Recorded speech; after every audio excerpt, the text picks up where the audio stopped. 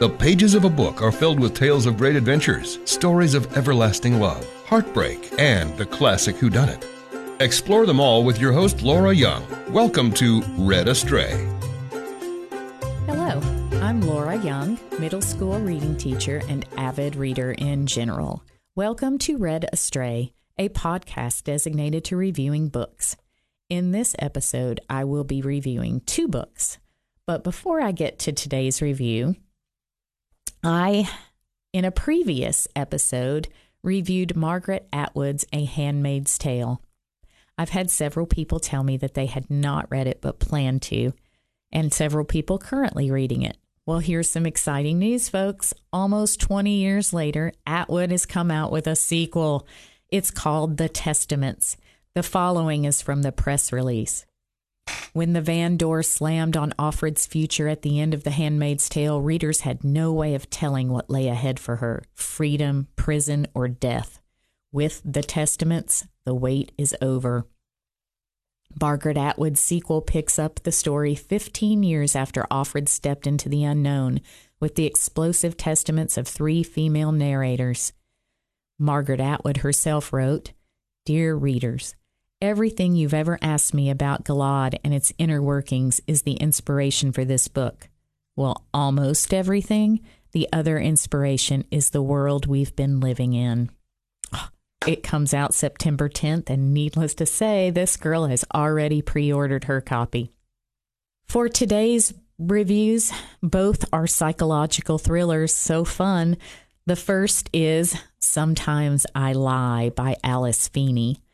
Feeney is a writer and a journalist. She spent 15 years working with BBC News. She lives in England and the country with her husband and her dog. And again, this is her first novel.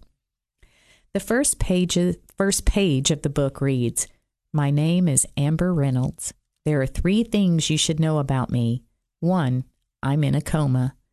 2, my husband doesn't love me anymore.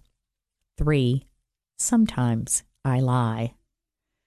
Amber Reynolds is the main character and the narrator in the novel. Amber wakes up in a hospital, but to everyone else, she's in a coma. She can't move, she can't speak, but she can hear the people who visit her, but they aren't aware of the fact. The narration covers 3 plot lines and jumps among them.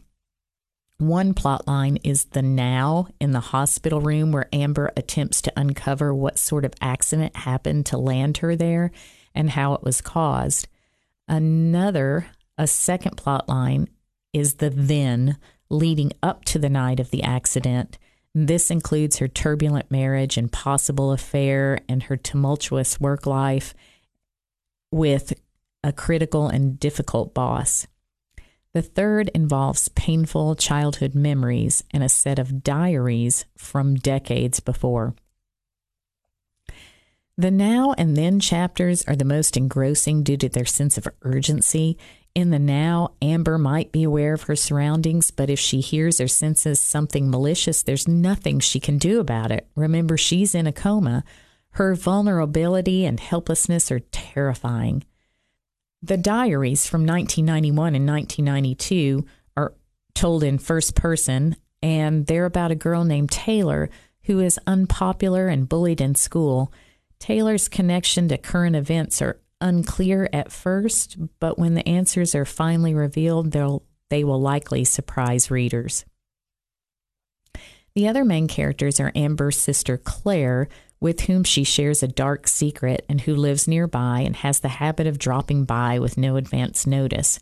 Claire is bossy and controlling. She wants Amber to be at her beck and call, but doesn't seem to return the favor. Then there's Amber's husband, Paul, who is wrapped up in his own life and seems to have forgotten that Amber exists. Paul wasn't a very likable character, in my opinion. He's extremely selfish and often isn't there for Amber, leaving her to fend for herself. He's secretive and moody and often locks himself away in his shed for hours to write. Oddly, Paul always seems to welcome Claire's company, and the two get along just fine without Amber. And then there's Edward, a nasty ex-boyfriend who Amber ran into on the street a week before the accident. Amber knows that her husband is somehow involved in what happened to her, but she can't remember why. Through the narration, we must piece together the truth. Well, the truth as Amber sees it, or the truth she gives us. Amber's possibly the most unreliable narrator I've ever encountered. This book had me questioning everything I thought I knew all along the way. The very start of the book says it best. Sometimes she lies. From the beginning, I didn't know who to trust or even what was real. I found this book in the bargain section of a bookstore and thought it'd be great to take on a trip. If I didn't enjoy it, no harm done, leave it behind, only out a few bucks. Unfortunately, one day, while over halfway through the book, I packed up my belongings to go back to the room and didn't realize the book was left behind.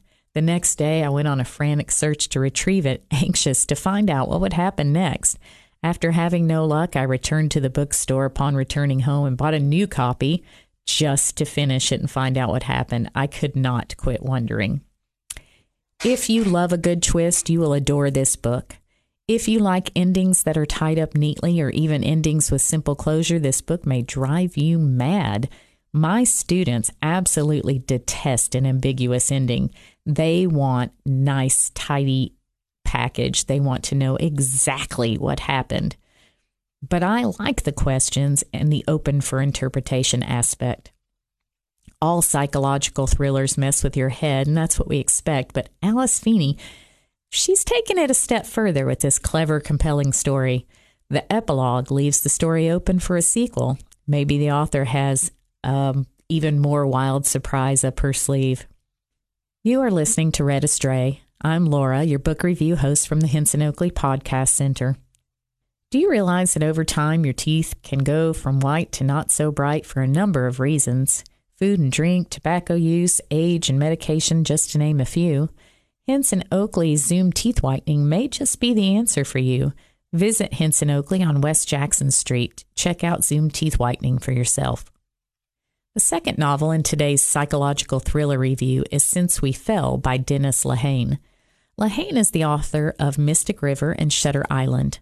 I loved both those books, and honestly, the movies, although never quite equal the book in my opinion, were quite well done and were packed with talented actors at their best. Sadly, I was disappointed with how Since We Fell turned out. It started okay, and I assumed it was leading up to something bigger, something important, something grandiose. Unfortunately, though, it led to something predictable and unrealistic and not enjoyable. The main character is Rachel Childs, whose mother refused to tell her who her father was, which led to a troubled childhood and rebellious teenage years. After her mother's death, Rachel follows up on various clues as she's finishing school. She eventually becomes a rising star in TV journalism. But while reporting in Haiti, she experiences some terrible events that cause her to have crippling panic attacks and severe anxiety. She ultimately freaks out and breaks down on air. The event goes viral. She loses her job. She eventually becomes a shut-in, almost completely unable to deal with the world outside her apartment.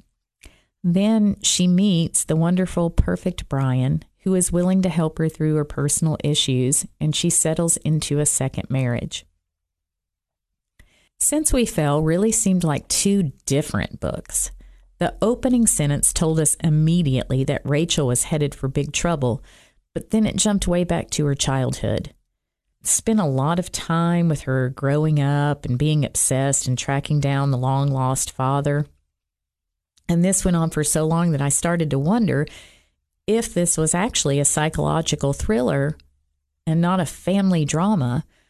The second part of the book was one of confusion and suspicion as Rachel stumbles upon a secret that changed everything. And lastly, the third part was kind of a ludicrous stream of action that requires a suspension of disbelief. Actually, a suspension of disbelief that I'm incapable of having. I think I literally rolled my eyes and blurted out, "Seriously?" at the end. The last chapters of Since We Fell are so ridiculous, it was almost like watching the worst Lifetime movie ever. The plot twists are somehow both predictable and seriously far-fetched. The plot was not great, and the characters weren't either. Rachel was bland to me, and every other character was either outright bad or so unbelievably great that you could only assume they were hiding something. After reading Mystic River and Shutter Island, I was really hoping this next one was going to be great, but I think Lehane missed the mark on many levels. A 2 out of 5 would be a generous rating. Well, thank you for tuning in today. If you enjoy psychological thrillers, I recommend Sometimes I Lie or other books by Dennis Lehane. I always am open to book recommendations or format suggestions, and you can access me through social media. Tune in again next time for another book review. Until then, happy reading. You've been listening to Read Astray. Download your favorites and keep up with new episodes in the Hinson Oakley Podcast Center.